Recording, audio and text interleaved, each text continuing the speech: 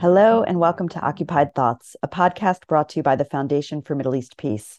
I am Sarah Ann Minkin, Director of Programs and Partnerships at the Foundation, and I am delighted to be here today with three extraordinary colleagues, Natasha Roth-Roland, Orly Noy, and Peter Beinart, to discuss the concept of Jewish supremacy. Thank you for joining us. Today is October 20th, 2022. Before we dive in, a few words on why we're having this discussion now. For the last few years, I've observed that people with Zionist backgrounds and affinity with Israel, some of the people I'm in conversation with, have seemed more open to listening and engaging in conversation around the ways in which Israel is a Jewish supremacist state, more open talking about Jewish supremacy than talking about apartheid. I think that somehow the concept of Jewish supremacy perhaps either resonates or makes them curious. And I've been curious about this difference, about what Jewish supremacy, the concept, might be capturing and communicating in ways that particular audiences may be able to engage. So I wanted to dig into what critics of Israel and supporters of Palestinian liberation mean when they use the term Jewish supremacy to describe the political and social structures between the Jordan River and the Mediterranean Sea. To be clear, Palestinians have long described the regime of oppression and dispossession under which they live as supremacist and also as settler colonialist and also as apartheid. In recent years, Palestinians have talked about Jewish supremacy in Israel-Palestine with particular emphasis on the ways that the nation-state law made Jewish supremacy explicit and cemented it inside of 1948 Israel in particular. The nation-state law, which was passed by the Israeli Knesset in 2018, says that the state of Israel is the nation-state of the Jewish people, and that the right to self-determination there is exclusive to the Jewish people alone. The Palestinian human rights organization Adalah says that the nation-state law, and I'm quoting, quote, enshrines Jewish supremacy over Palestinian citizens and guarantees the ethnic religious character of Israel as exclusively Jewish and entrenches the privileges enjoyed by Jewish citizens. Today's conversation is one of many that FMEP has hosted and will continue to host on the structure and nature of the Israeli regime. FMEP is not a Jewish or a Palestinian organization. We try to specifically platform Palestinian voices in our programs because it is so important and so endlessly valuable to listen to and engage with Palestinians on the issues we cover, and because Palestinians are usually excluded and marginalized in public discourse. But today we are turning specifically to Jewish thinkers to talk about how and why using the concept of Jewish supremacy is valuable. I'm not asking today's guests to speak for Palestinians. I'm asking them to speak from their expertise and their experience, and to speak about the audiences with which they interact. Having this conversation today with Jewish guests and a Jewish host is a way of using Jewish privilege to have a conversation that, were the guests and the host not Jewish, would otherwise likely be cast and dismissed as anti-Semitic. As listeners to the Occupied Thoughts podcast know well, people in the Israel right or wrong crowd use accusations of anti-Semitism to undermine, marginalize, and silence critique of Israel. Today, we're trying to hold and open more space for conversation. And I am so grateful to be joined by three brilliant thinkers and writers. So I'll introduce you to them. Natasha Roth-Roland is an editor and writer at 972 Magazine and a doctoral candidate in history at the University of Virginia. Her research and writing focus on the Jewish far right in Israel-Palestine and the United States. Orly Noy is an editor at Local Call, the Hebrew sister site to 972 Magazine. She's a political activist, chair of the board of B'Tselem, and active with the Balad political party. And Peter Beinart is non-resident fellow at FMEP. He's also a professor of journalism and political science at the City University of New York, editor-at-large at Jewish Currents, and an MSNBC political commentator. Hello to you all. Thank you so much for being here today. So, Orly, I want to start with you. You have been using the term Jewish supremacy to describe Israel for several years. Can you tell us what you mean by it? And when did you start to describe Israel as a Jewish supremacist regime? Hi, thank you, Sarah, and thank you so much for having me on this show. I think that the using of this term, Jewish supremacy, began or started with a feeling that the often used terms to describe the Israeli-Palestinian reality focused mainly on the formalistic side of that reality, but somehow missed its essence. There is an entire vocabulary that we've been using along the years to describe that reality. Words such as occupation, discrimination, damaged democracy, and lately, as you mentioned, also apartheid joined that terminology. And of course, they are all valid, but I think that they are lacking in two senses. The first sense is, as I said, they are reflecting mainly the formalistic aspects of the Israeli control over the Palestinians, mainly through legislation. And I think it's no accident that in your introduction you mentioned the nation state law. Or they are descriptive of the different practices and implementations of those laws on the ground. Occupation is a legal term. Apartheid is a legal term. Even discrimination is a legal term. And I think that legal terms very often conceal the essence that is behind them. And I think that this essence is very accurately Jewish supremacy. The other sense in which I think that the commonly used words are lacking is that those legal descriptive terms allow Israel to excuse its way out way too easily. I mean, Israelis would say, yes, there is occupation, but it's a temporary situation because of security needs. And the fact is that we have not annexed the occupied territories in the West Bank, except for East Jerusalem. Yes, there is discrimination against Palestinian citizens, but this is only because they don't fulfill their part in the political sphere. And if they only agree to sit in the government, and by that legitimizing every massacre in Gaza, every ethnic cleansing in the West Bank, and even legitimizing their own inferior position as second-class citizens in their own country, we can deal with the question of discrimination by enlarging their budgets. But the truth is that occupation is not a temporary situation, and the discrimination against Palestinian citizens is an integral part of the Israeli regime.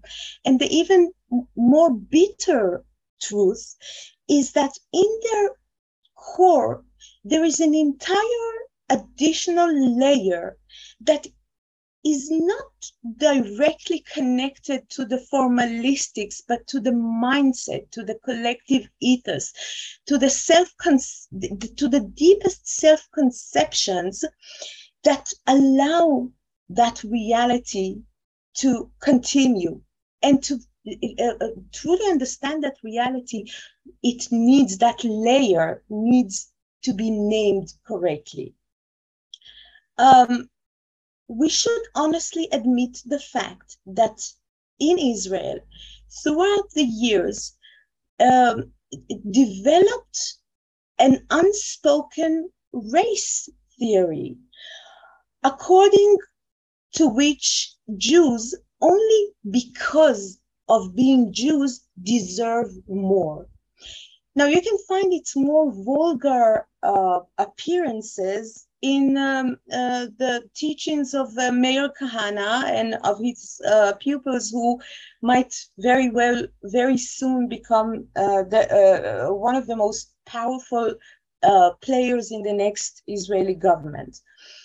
But the essence, its essence, is dictating the formal, official Israeli policies vis-a-vis the Palestinians throughout the entire land between the river and the sea. And this is a combination of, let's say, more popular racism of the more familiar kind, with an institutionalized racism that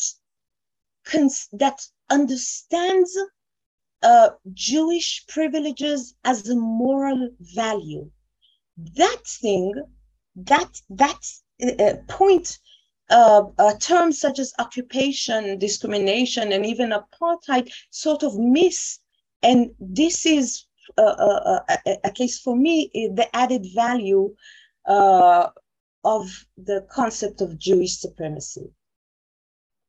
Thank you so much. Thanks for starting us off so thoroughly and richly. So, Peter, I want to ask you a similar question. You recently used the term Jewish supremacy in a column you published in the New York Times, and you referenced B'Tselem, the Israeli organization that Orly chairs, and their 2021 publication, which was entitled "A Regime of Jewish Supremacy from the Jordan River to the Mediterranean Sea. This is Apartheid." So that was your reference. What's your intention in using the term Jewish supremacy?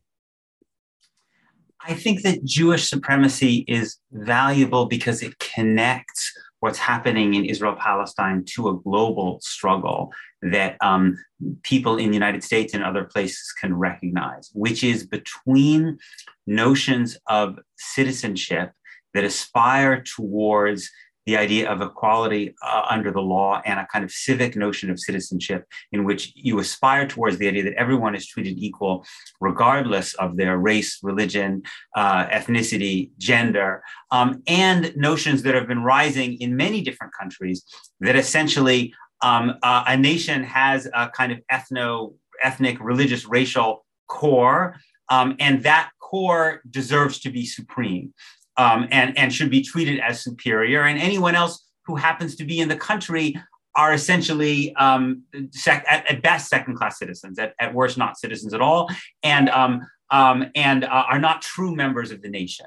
And I think that while I think that the use of the term apartheid has been important in the sense that it has emphasized the importance of recognizing that that there is one regime between the river and the sea, and that the distinction that have been so dominant, in American discourse for a long time about kind of the occupation, whether that was ever right is certainly kind of been superseded by events.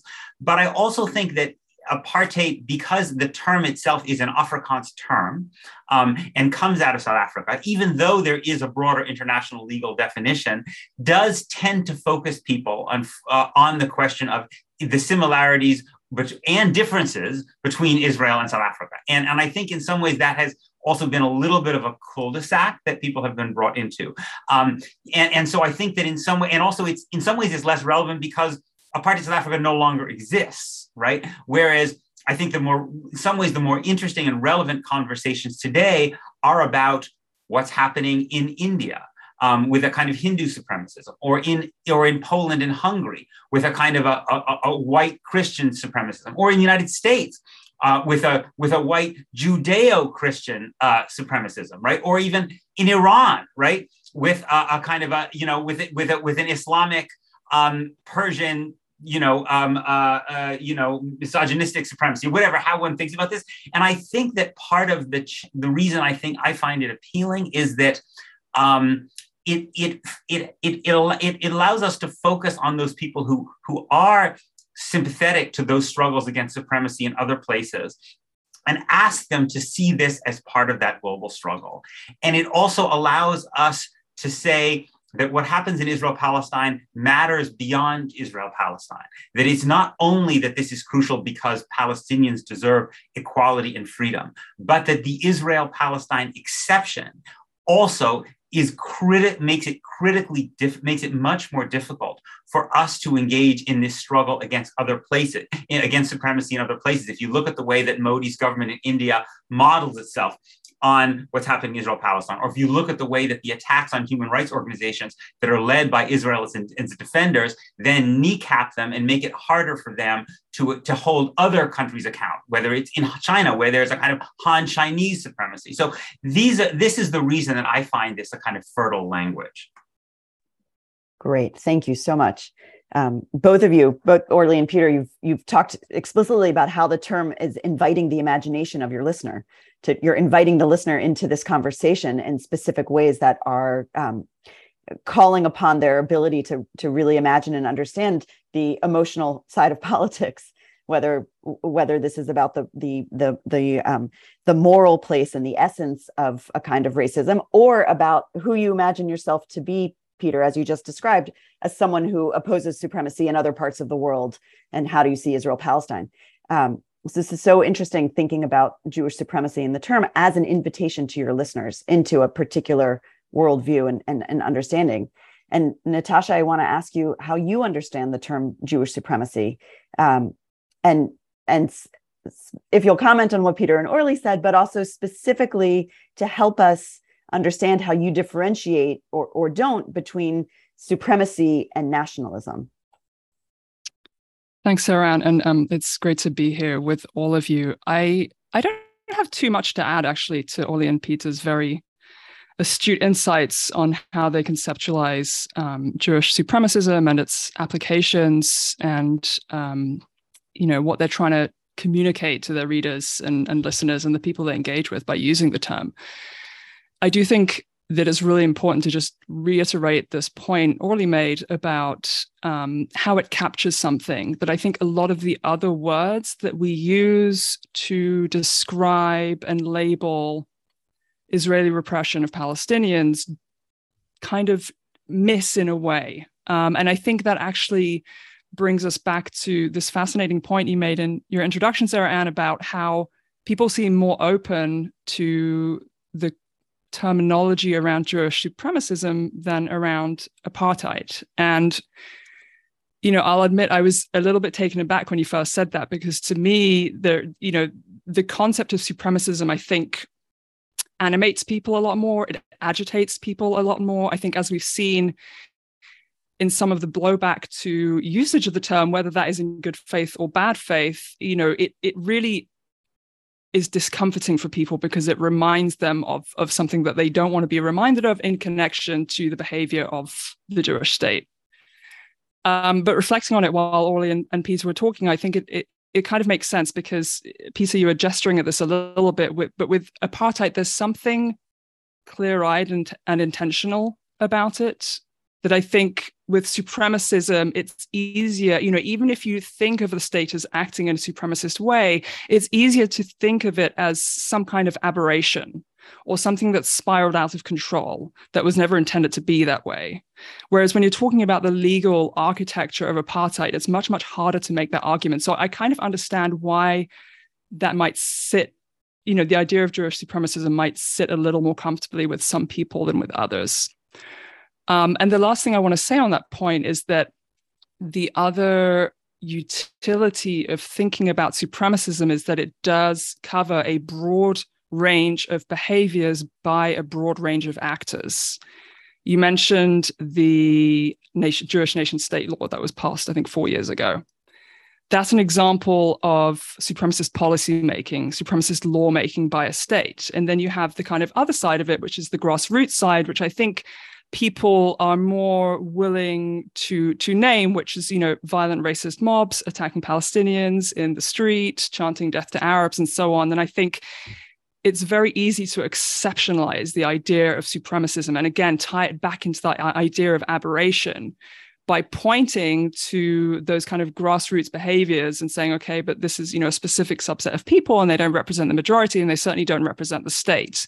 And actually supremacism is much more all-encompassing than that. And the way I understand it, certainly in this context, is that what you see in the street is an outgrowth of what happens in the Knesset and surrounding it.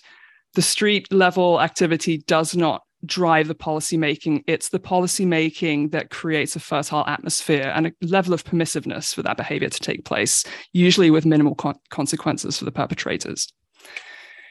As for distinguishing between nationalism and supremacism and whether they overlap and how much, I mean, you could do an entire podcast just on that. There are so many different definitions of nationalism. But just in brief, for me, nationalism, not all nationalisms are supremacist from the beginning. I think that's really important to point out. On the flip side, I think supremacism pretty much always contains a kernel of nationalism. And I would also say that the potential to deteriorate into supremacism inheres in many, many forms of nationalism. I think there's very often the raw material there, and whether or not it develops in that direction just depends on the social political environment. Great. Thank you for that. Thank you for all of that. And we'll come back a little bit to conversations around supremacy and nationalism. We're going to have a little bit of a conversation around Zionism. But before we get there, you talked about the Knesset and this relationship between the grassroots and policymakers. And I think that we actually need to talk a little bit about what's happening right now with the Jewish supremacist political agenda and specific politicians and political parties. Orly, I want to ask you if you'll please talk to us about what is the Jewish supremacist political agenda and who is representing and promoting it. It's I think that it's a tricky shift, to moving from speaking about Israel as a Jewish supremacist regime to specific supremacist political agendas or political actors. It's tricky because if you accept the definition of Israel as an apartheid state, which I do, apartheid is a regime of supremacy. So, you can obviously talk about Israel in its entirety as a supremacist regime.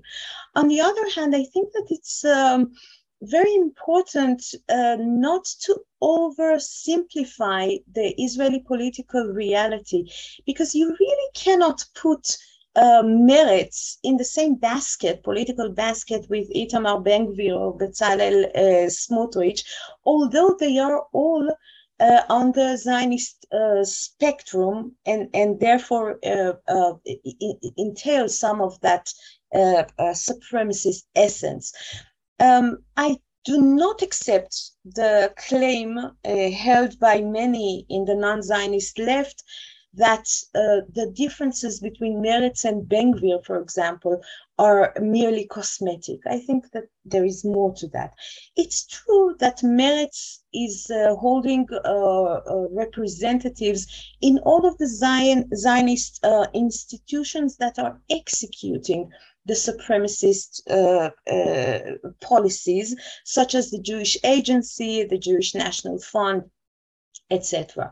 But the democratic concept as something positive, something valuable, something to be aspired, is still at the core of the ideology of the Zionist left, which cannot be said, of course, about the Israeli right altogether, and certainly not the Kahanist kind of Israeli ultra-right, where the supremacy itself is a value, a virtue.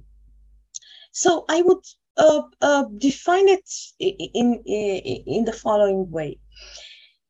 Both the Israeli Zionist left and right are committed to the maintaining of the absolute Jewish privileges in Israel. But while with the Zionist left, the concept of democracy as a value dictates a political stand according to which at least the individual rights of the Palestinian citizens should be expanded to the level that, of course, they do not endanger the Jewish privileges, collective privileges. The Kahanist right, and here we are talking about supremacy as a virtue, as a value, the Kahanist right is seeking the exact opposite, the disqualifying of or the taking down all the democratic existing barriers in order to reduce the space of Palestinian rights to the absolute minimum, both inside Israel and in the occupied territories. And those are not semantic differences, if only because they dictate counter politics vis-a-vis those stands. I think that the Kahanist right should be defeated, pure and simple. We should defeat them. It should be defeated. It's dangerous, violent political growth in the Israeli politics. But I think that with the Zionist left, we should have a serious and very difficult conversation about the inherent contradiction between the character of Israel as a Jewish state and its ability to be a democratic state. And I think that this is a decision or a conclusion that the Zionist left has been avoiding for many decades now.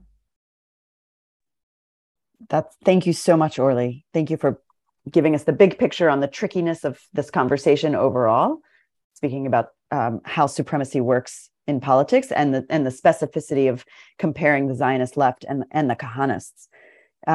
Natasha, will you talk to us more about the Kahanists, about who they are and how they've been mainstreamed? Sure.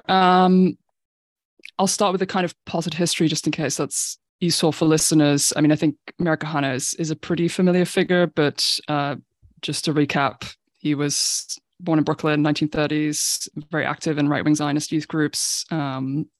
While living in New York, started the Jewish Defense League, emigrated to Israel in the early 1970s, founded a political party called Kach with what I consider to be an explicitly fascist manifesto.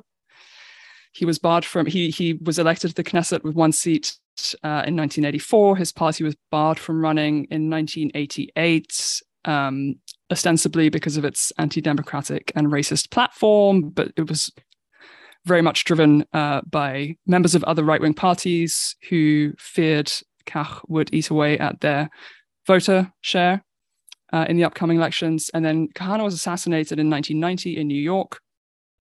His party, Kach, and its sort of offshoot, Kahane Chai, which means Kahane lives, were outlawed in Israel in 1994 after Baruch Goldstein murdered 29 Palestinian worshippers in the Ibrahimi Mosque in Hebron. But a kind of relatively small, official, under-the-radar core of Kach true believers persisted throughout the decades. There weren't really Kahanist representatives commonly in the Knesset. You had Michael Ben-Ari was elected in the 2010s, although the party was not explicitly a Kahanist party in the way that we now see Otzma Yehudit, which means Jewish power. That party is very much identified with Kahanism. It's members are very much, certainly its core membership, most of whom have since been ruled out of running for the Knesset, just leaving Itamar Ben-Gvir because of their previous records of racism. They're very, very strongly identified with Kahanism. They consider themselves as disciples. And we now see Itamar Ben-Gvir, who's the head of Otzma Yehudit, depending on whether Netanyahu wins the election in a couple of weeks' time, poised to take up a ministerial role, which would be a first. That was always Kahana's dream. And now it looks like there's a real chance that Ben-Gvir could make it a possibility. Now, in terms of parliamentary numbers, up until now, a Kahanist party has only ever independently won one seat. Otzma Yehudit was pretty much frozen out in the last few elections, but Netanyahu and other senior Likud figures made repeated overtures to Otzma Yehudit and to Itamar Ben-Gvir because they saw his party as crucial to helping another right-wing party, Religious Zionism, cross the electoral threshold and then before be able to form part of a potential coalition with the Likud. So while in 2019, you saw all sorts of condemnations of this approach from Netanyahu, including from American Jewish groups, what happened in the interim is that Ben-Gvir made it into the opposition and sort of pretty much overnight became a media sensation in comparison to when Kahana got into the Knesset, when Israeli media outlets sort of had an unofficial blackout, initially, certainly at first. Ben-Gvir has just been repeatedly invited to talk to reporters of different mainstream news broadcasts, sort of night after night. There was some statistic published earlier this year showing just how many minutes of airtime he'd been given by the Israeli press. And contrary to the idea that sunlight is the best disinfectant, this has actually led to a huge surge in popularity for Ben-Gvir, to the point that now he is running again in partnership with Religious Zionism, and polls are making it seem as if they will be the third biggest party when all the votes are counted. The idea that Ben-Gvir as a Kahanist is somebody to be frozen out of the political discourse, that his party should be frozen out, has completely fallen by the wayside. He has been astute in sort of softening some of his stances. He tends to speak more now in dog whistles than explicit calls for mass expulsion. He took the picture of Baruch Goldstein down from his living room wall. The picture of Kahana stays there, of course. And the condemnations that we saw from American Jewish groups a few years ago have since evaporated.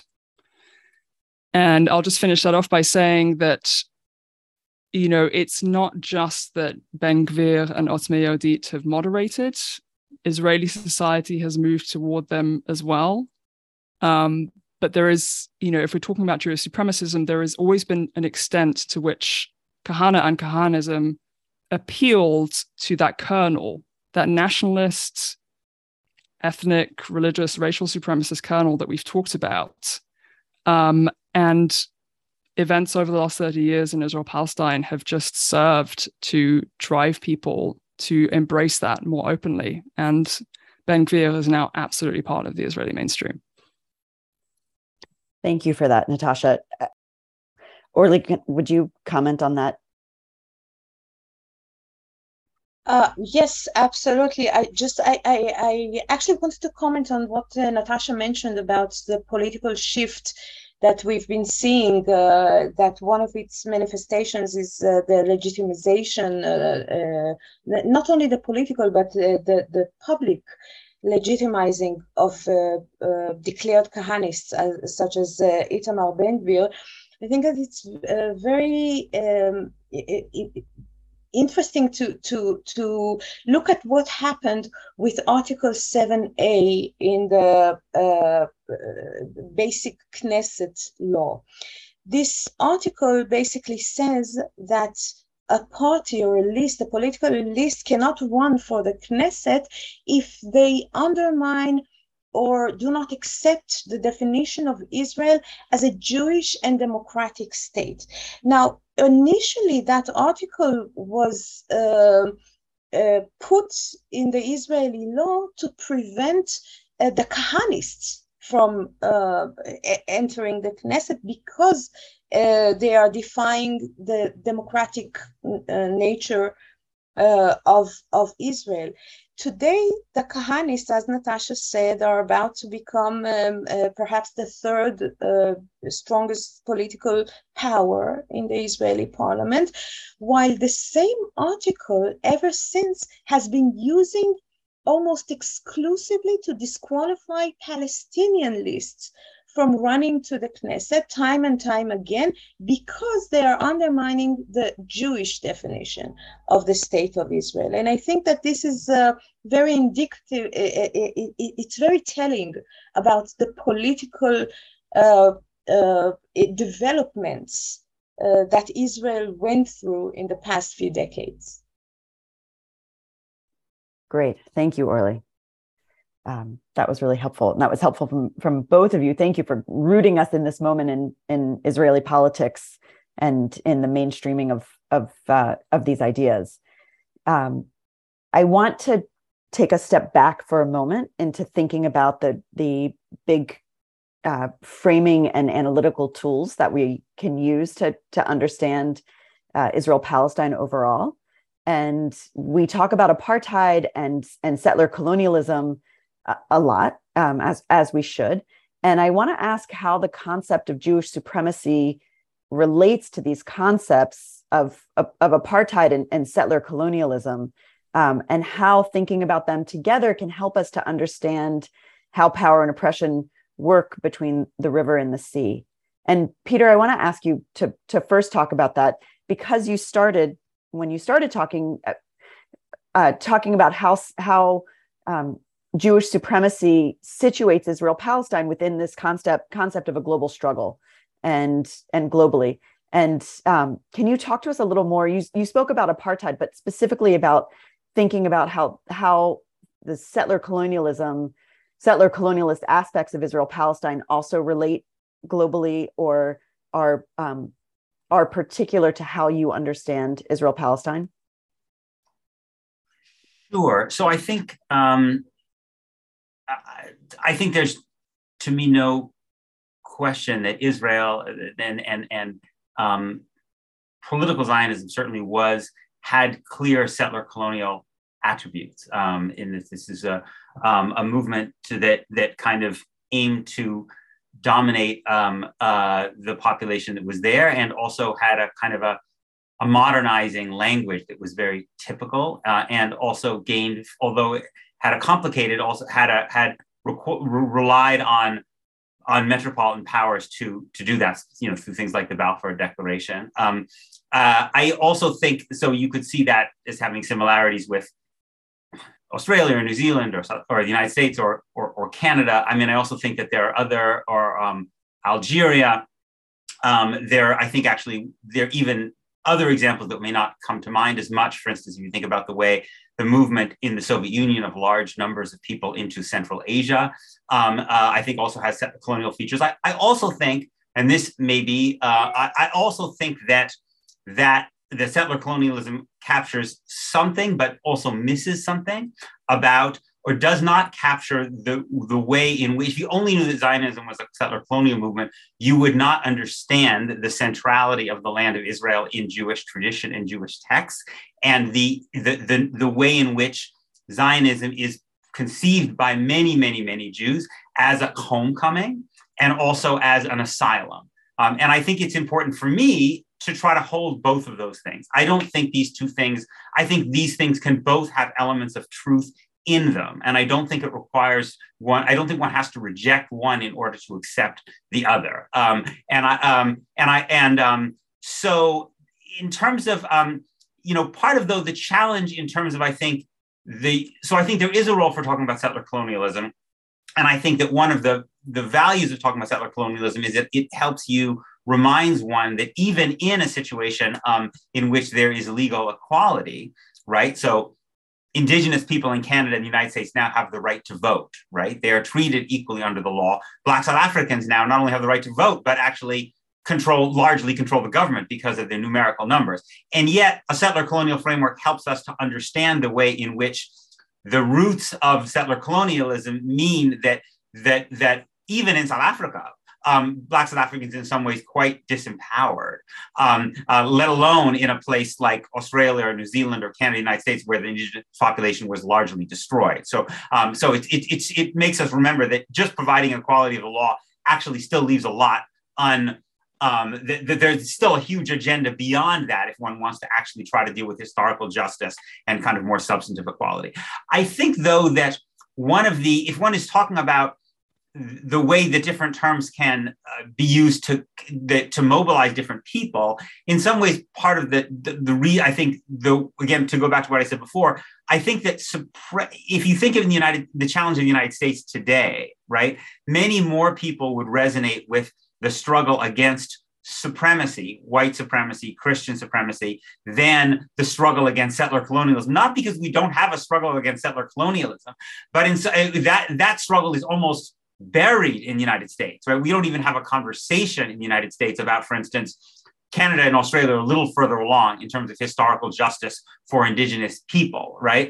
Those are very important conversations, but I think that given that so much of the global discourse is about the supremacy and the rise of kind of bigoted, violent, kind of ethno-nationalist, racist movements, I think that there is a value in joining the conversation about Israel-Palestine to that conversation. I also think that's part of what makes it so jarring to people, because there's so many people in the United States who feel horrified by the notion of white Christian supremacy in the United States and in Europe, and yet have a fairly unquestioned idea for the support of Israel as a Jewish state. And so to suggest that there may be links between these two things is actually really, really upsetting to a lot of people. But I also think that that's part of why there's a value in opening that conversation, because first of all, it challenges the notion that because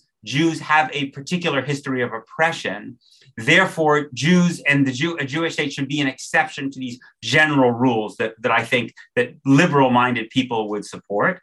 And secondly, I think it's also just worth explicitly saying that there's nothing about being Jewish. I happen to love being Jewish, but there's nothing about being Jewish that means that one cannot be susceptible to the same supremacist politics that any other group can. And that should be obvious, but I actually think that in some ways it needs to be stated, because sometimes it's not obvious to many people that somehow it's like as if we are, because we were history's victims, we are exempted from those tendencies, right? We see and I'll stop, but we see in India, we see in Myanmar, right, with Buddhism, we see that any religious or ethnic or national history can tragically be turned in a supremacist direction. And I think it's important to state that explicitly. Thank you. That was so powerful. Do you think that this conversation on Jewish supremacy is actually happening among Jewish Americans? No, I don't, not much yet, but I think it may. I mean, I think right now the battle lines are still around, I tend to be around apartheid. And I would say to some degree around the connection of Zionism, particularly as its relation to anti-Semitism. But I think that I wouldn't be surprised if the conversation about supremacy gains traction. And I think B'Tselem deserves credit for having, it's not that they invented this, again, as you said, Palestinians have been talking about these things for a long time, but I think B'Tselem, as an Israeli organization, gave it a kind of a hechsher, a kind of a stamp of imprimatur that I think is valuable. Great, thank you.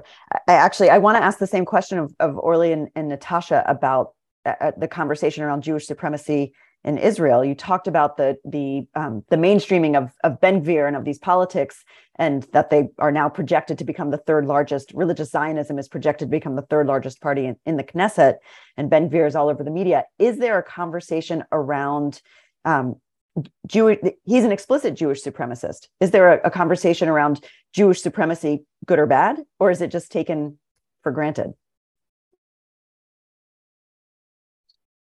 Um, no, I mean, there is no public discussion about Jewish supremacy in Israel, certainly not as such.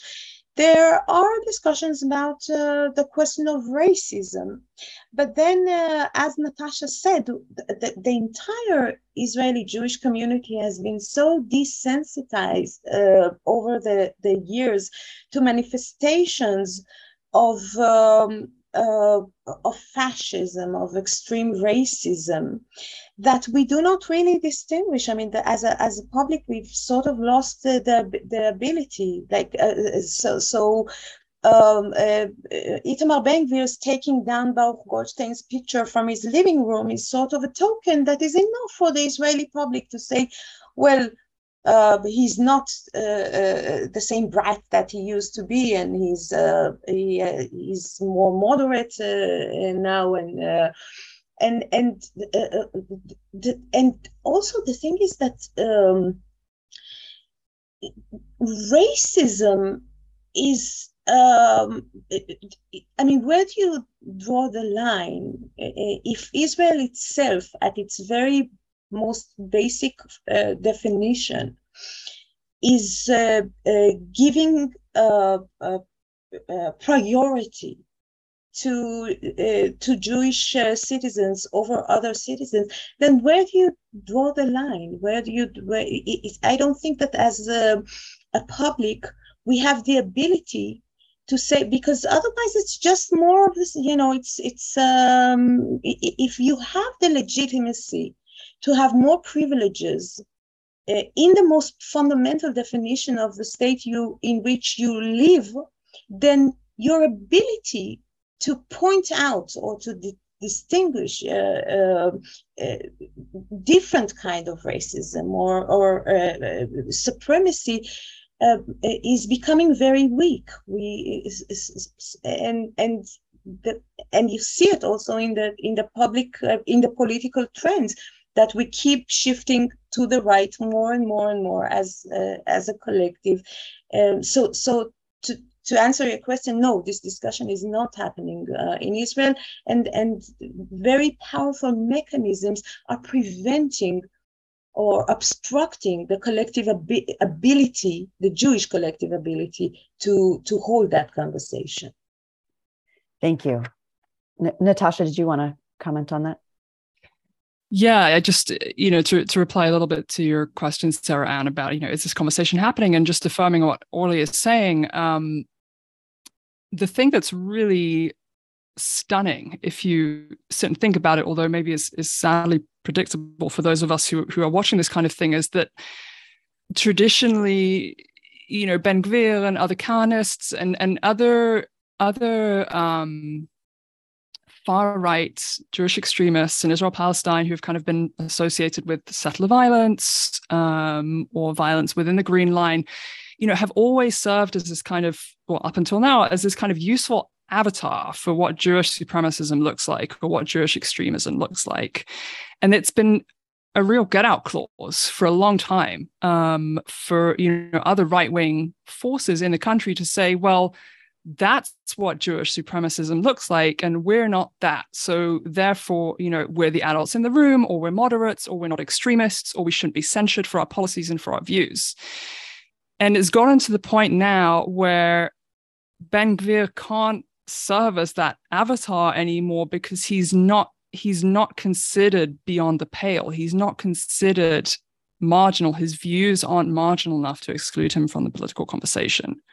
And again, I think that, Israeli society, I think, is just, as Oli said, is just kind of been going in this direction anyway, has been assimilating these shifts anyway, but that presents a real challenge to American Jewish and other diaspora Jewish organizations who have long, put their opinions alongside that of those within Israel who were saying, we can't be called extremists because that's what an extremist looks like, and we're not behaving in that way. Thanks, Natasha. That is super helpful and also parallels what Orly was saying earlier about thinking about where Meretz fits on the scale of Jewish supremacism, what it looks like on the range, and thinking about Meretz within that context, while also differentiating them from the policies of Ben-Gvir and the Kahanists and Smotrich and the other Kahanists. And so in that vein, actually, to many people, and especially to Palestinians, Zionism is inherently a Jewish supremacist ideology. And I want to ask you all to comment on that. If what we're talking about is not just what has developed in Israel over time, but specifically something embedded in Zionist ideologies, I want to ask you if it's possible to have a Zionism that isn't a Jewish supremacist ideology. And Peter, can we start with you? Sure. So I think what we can say is that there were historically people who called themselves Zionists, people who in some ways as thinkers might have even been influential Zionists, like Achad Ha'am, who I don't think were Jewish supremacists. And the reason they weren't Jewish supremacists is because they weren't trying to create a Jewish state. They weren't trying to create a state that gave Jews rights that Palestinians didn't have. What they wanted was a Jewish presence, a kind of that would do a kind of cultural production in Israel-Palestine, Hebrew language, other kinds of things, and they were really open to different kinds of state forms. That the continuation of Ottoman rule early on, and then people like Martin Buber and Judah Magnus and others who supported a binational state. Now, not to say that these folks didn't have their own blind spots, and they were not politically powerful, but that tradition existed. It's obviously a tradition that has very, very little political influence. So if you want to say, is Zionism as it's practiced by the Israeli state, today, regardless of which political party is in power, is that supremacist? Yes, it is. So then the question goes, what value is there in trying to preserve or imagine the existence of another kind of marginal, cultural Zionism that isn't? Some people might say this is just irrelevant philosophizing. For me, I personally feel like that tradition is valuable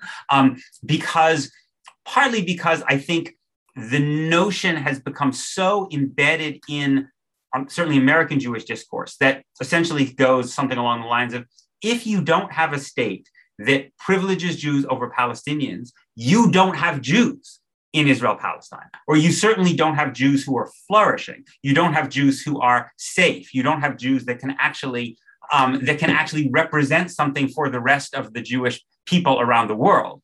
And I think that, so in that regard, I think there's something valuable in saying, actually, no, there were people who imagined a flourishing Jewish society, whatever exactly that means, that lived in equality with Palestinians and others in this territory. Now, and I do think that requires accepting the idea of binationalism, that Israeli Jews represent a people, a nation, alongside Palestinians, and that is controversial in some quarters, in some anti-Zionist quarters. So there will be people who disagree with me, but to my mind, it's kind of self-evidently true that Israeli Jews do see themselves as a people, and I think that there are places in the world where you can see that there is a system of liberal democracy and equality under the law that recognizes that different groups, that different nations want certain forms of cultural autonomy,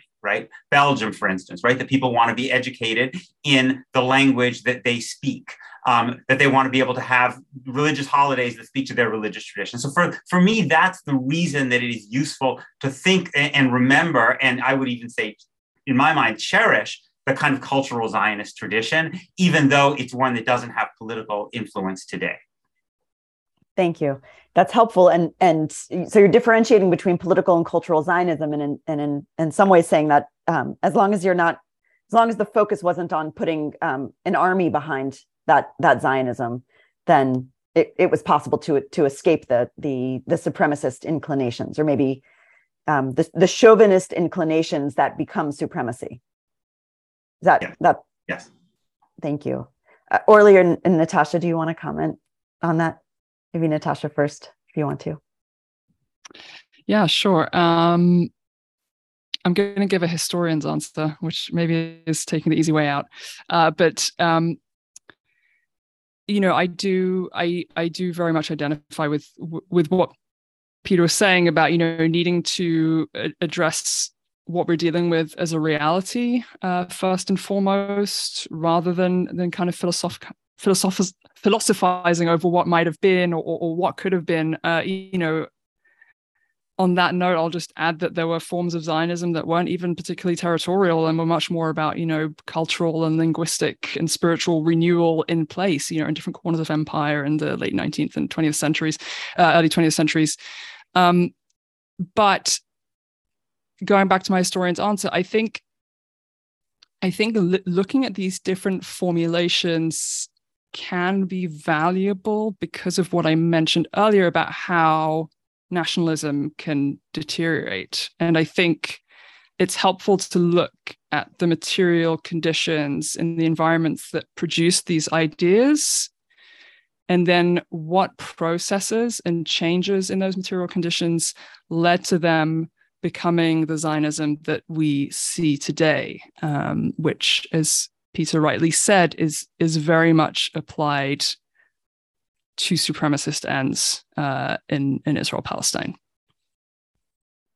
Thank you. Orly, did you want to add? Yes, I don't think that, I actually think that this is very interesting and very relevant to think about non-supremacist Zionist options, not just a theoretical exercise of what could have happened. I actually think that in a way, Echad Ha'am spiritual, cultural Zionism is the only branch of Zionism that prevailed, that really achieved its initial goal, because this is the only really added value, Jewish identity that Israel is providing as a center for cultural creation in Hebrew. I think the question of language is very, very central here, and in that sense, Echad Ha'am's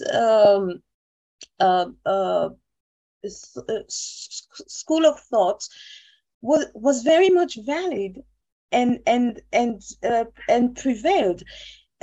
Political Zionism really had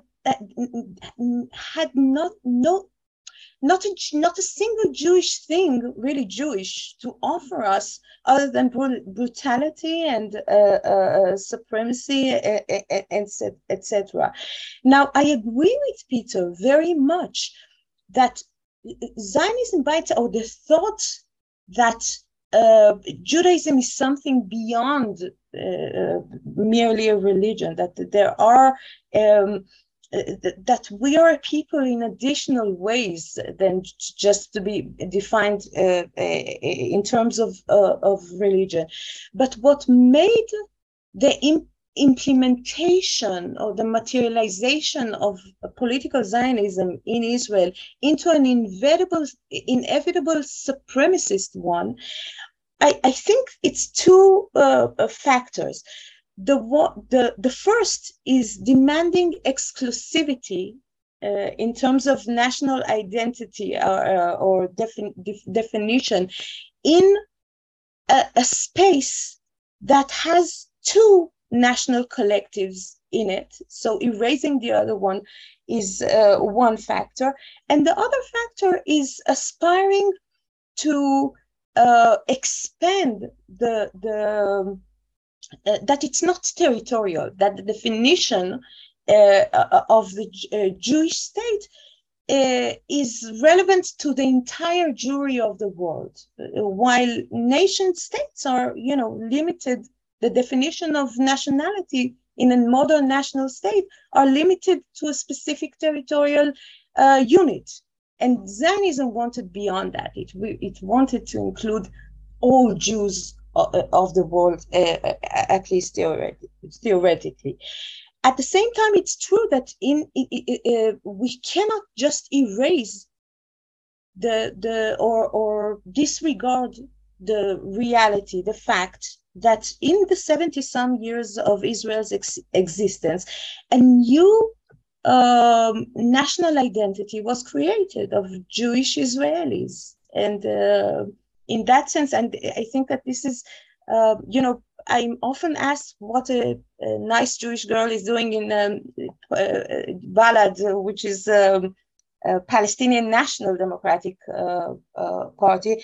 And I always say I'm there because of my Jewish identity, because this is the only way, speaking of settler colonialism, that we can decolonialize our existence by accepting the legitimacy of the native people, in accepting our national identity as Israeli Jews, not the entire Jewry of the world and not exclusively Jewish, but they can give us that legitimacy, and in return, we should give the same acknowledgement in the other national collective that exists, which is, of course, the Palestinian citizens. Thank you, Orly. Peter, do you have a comment on what Orly and Natasha said? Do you want to say any more about Zionism and supremacy? No. I agree very much with what they're saying, and I think that there is a. I think that what often happens is that there's a conversation about the word self-determination often gets used in the American context. The idea is, well, don't Jews deserve self-determination? Don't Jews or don't Israeli Jews deserve self-determination? And people will say, well, Palestinians deserve self-determination, then surely Jews deserve self-determination as well. And I think that one thing that I think thinking about the cultural Zionist tradition allows us to do is to remember that self-determination doesn't mean sovereignty. It doesn't mean a supremacist state. Self-determination can mean that your community, that a state that treats you as equal to your neighbors can delegate certain authority that allows a community to have its own institutions. And that is a form of self-determination, and that within a binational equal state, that therefore Israeli Jews would have self-determination, just like Palestinians would have self-determination, and they would also be treated equally in a state that was neither a Jewish supremacist state nor a Palestinian supremacist state. Thank you for that. I appreciate that, and appreciate that we keep drilling down into nuance that I think is actually very helpful and important in terms of defining and redefining what specifically we're talking about. And so actually to close, I want to bring up a place that I think I heard Orly and Peter disagree. And so I want to ask you all to comment on it, which is, so Peter talked about one of the limits of just using settler colonialism as a framework to understand Israel-Palestine is that one of the things that you then miss is the long relationship between Jews, Jewish people, Jewish culture, history, liturgy to the land of Israel, and specifically the ways in which Jewish presence in Israel now is experienced as a kind of homecoming. So that is missed when settler colonialism is the only frame. And Orly, you just talked about this one piece of what Zionism, political Zionism did, which was be extraterritorial, which was actually say that Jews around the world are implicated in the state of Israel. And here we are on a call with 4 Jews with multiple passports among us. But whether or not we are Israeli citizens, we are, each of us at one point in our lives was a potential Israeli citizen. And we could all, maybe accepting for certain political reasons now, though I don't even think so yet, become Israeli citizens tomorrow were we to want to. And so my question is, and this is actually a question for all of you, is it possible for a non-Palestinian and especially for a Jewish person, so a non-Palestinian Jew, but a Jewish person, not indigenous to that land, to cultivate or to have attachment now to Israel or to Israel-Palestine that isn't expressed or articulated through a kind of Jewish supremacy? And if that is possible, how do you do it? I mean, I think it is empirically. I mean, to give one example, I mean, let's say Satmar Hasidim, right? I mean, Satmar Hasidim are historically anti-Zionist, remain largely anti-Zionist, and yet still have a very, very strong attachment to, the land of Israel for religious reasons, and also because they are a transnational community that have a lot of people in Israel Palestine as long as other people. And I think it is. I think it would be. I think for many diaspora Jews around the world, they would feel amputated if they could not have, if they could not feel like they had a relationship with the people and even in some sense, whatever it means, the land, because they've grown up, as you said, with traditions, with liturgies that have emphasized that, and they may have family there, or just an abstract recognition that, 40% of the Jews around the world or so live in that territory. And I think that's understandable and reasonable and natural and should be accepted. Then the difficult question is, how does it get expressed in a way that is not supremacist and that doesn't end up trampling on the rights of Palestinians? And in practice, that is a challenge when, the very act of going to Israel and, being waved through Ben Gurion Airport, et cetera, having the chance to, or all these things, and that your Palestinian friends and neighbors who may have been born there, whose parents are denied all those things. So I think at the very least, one has to struggle with that. In terms of where ultimately I would like to imagine one day we could potentially be, would be in an equal country that provided equality under the law and was also able to say, and therefore had an immigration policy that did not privilege Jews over Palestinians, certainly, but could also say, given that we are a state made up of Jews and Palestinians, that we have a special concern for any Jews or Palestinians around the world who are in distress, and that while we have a robust asylum policy for anyone in distress around the world, we might say that given that we would have a priority for Palestinians and Jews wherever they were who were in danger, and that this state would have a particular concern for that. So that might be, for me, one way that a future equal state could reflect that connection. Thanks, Peter. Orly? Yeah, I actually agree with Peter, but I just want to, it's true, Peter, that Satmar Haredim can relate to the land of Israel not through the lenses of Zionism. But at the same time, the Jewish privileges are sort of imprinted on us just by being Jewish, and the Satmar Haredim are no exception, because just by being Jewish, they do have the privilege to become a citizen in Israel. They choose not to, but the privilege is imprinted in them, as opposed to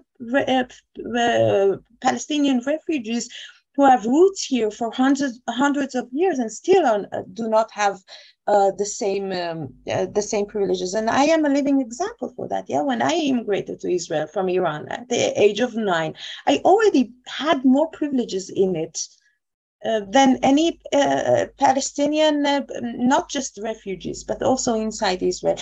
And there is, I think, and I think that all of us sort of growing up in non-Israeli Jewish communities, we know that there is such a thing, such an affiliation, attraction, connection, emotional, historic, religious connection to of Jewish communities to the land of Israel. Nobody can deny that. But I think that what Zionism did very manipulatively is to turn the term love of Zion, Ahavat Zion, that's an entirely different thing than Zionism, certainly in its political understanding or interpretation today. So we should hold on to the idea of Ahavat Zion, of the love of Zion. It's there and nobody can take it away. But this is not a theoretical or religious discussion. This is the way that these connections are being translated into political, brutal power at the expense of native inhabitants of this land and their political right. And this is the question that we should be dealing with. Nobody is taking away our emotional, historic, religious connections to the land of Israel. The only to Eretz Israel, yes, not the state of Israel. The only thing is how do we not translate it into Jewish supremacist political entity? And we haven't been able to do that, or we're not willing to do that, unfortunately, so far. Thank you, Orly.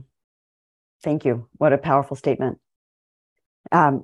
Peter, Natasha, Orly, I'm so grateful to all of you for this conversation. And I want to ask you to offer any last words that you want to ask. I think that Orly's last question is really the question for us that you've left with us, which is no one has been able to create the non-Jewish supremacist root or structures yet so far. Are there any last comments that you want to make before we close? Yeah, I'll jump in with something quickly that I think ties into what Orly was just saying then, which I agree was really powerful, and also just referring back to our, I think, justifiably frequent mentions of Kahanism and Ben Gvir. I think we're right to identify this as, a particularly heightened form of Jewish supremacism. I think we're right to identify this as, Kahanism as a discrete phenomenon. But I think it's important not to get too distracted by its discreteness, because I've said this before in some of my articles for 972, but there does not need to be a Kahanist party in the Knesset for some of the policies that Kahana and his, ideological progeny have championed for decades to just be the order of the day. Otzma Yehudit does not need to be in the Knesset to perpetrate ethnic cleansing, to demolish people's homes, to conduct extrajudicial assassinations in the street, to enable settlers to violently attack Palestinians and their property, either with impunity or active collaboration with soldiers. So I think when we talk about Jewish supremacism, I think we need to identify its sharp points, but I think we also need to go back to what we were saying at the beginning about identifying its roots and identifying the aspects of it that are really woven into the state's institutions and that are present in the Israeli regime, not as some kind of aberration or politics run amok, but absolutely by design. Thank you so much, Natasha. Peter. Just end by one.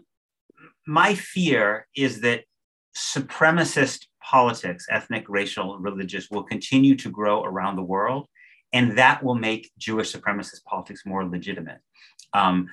Because people already say this, well, everyone else has a state, right? What they really mean by that is not entirely clear often, right? But the more it actually becomes the case that actually this is mainstream normalized politics around the world, the more I think the easier it will be to me. And also we have this paradox. I mean, I'm very struck by some people I know. They said after Trump got elected, their daughter, who was in a Jewish high school, woke up and said, I need to make Aliyah. I'm only going to be safe in Israel, right? So you think about that. They were reacting to the rise of Christian white supremacists in the United States, essentially by saying, they need this language. Well, if there's going to be supremacism everywhere, the only way I can be safe is to go to the place where I have supremacists of my group, right?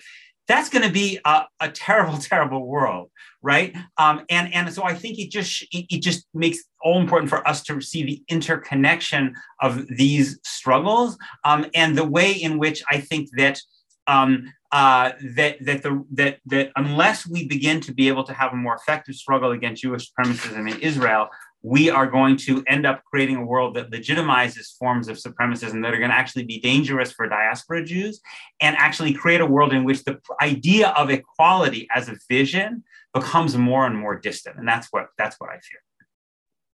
Thank you, Peter. Orly? Yes, so just for conclusion, I want to go very briefly to your introduction, Sarah Ann. I was, like Natasha, quite surprised that the discourse of Jewish supremacy is easier to digest for Jewish communities outside Israel or in America, rather than concepts such as apartheid and occupation and so on. And I would, if there is a sense of solidarity, of connection, of Jewish net of some sort, then I would very much urge the Jewish communities to not to take the notion of supremacy lightly in any way, because laws can be revoked, legal constructions can be changed, but the notion of supremacy that intrigues or that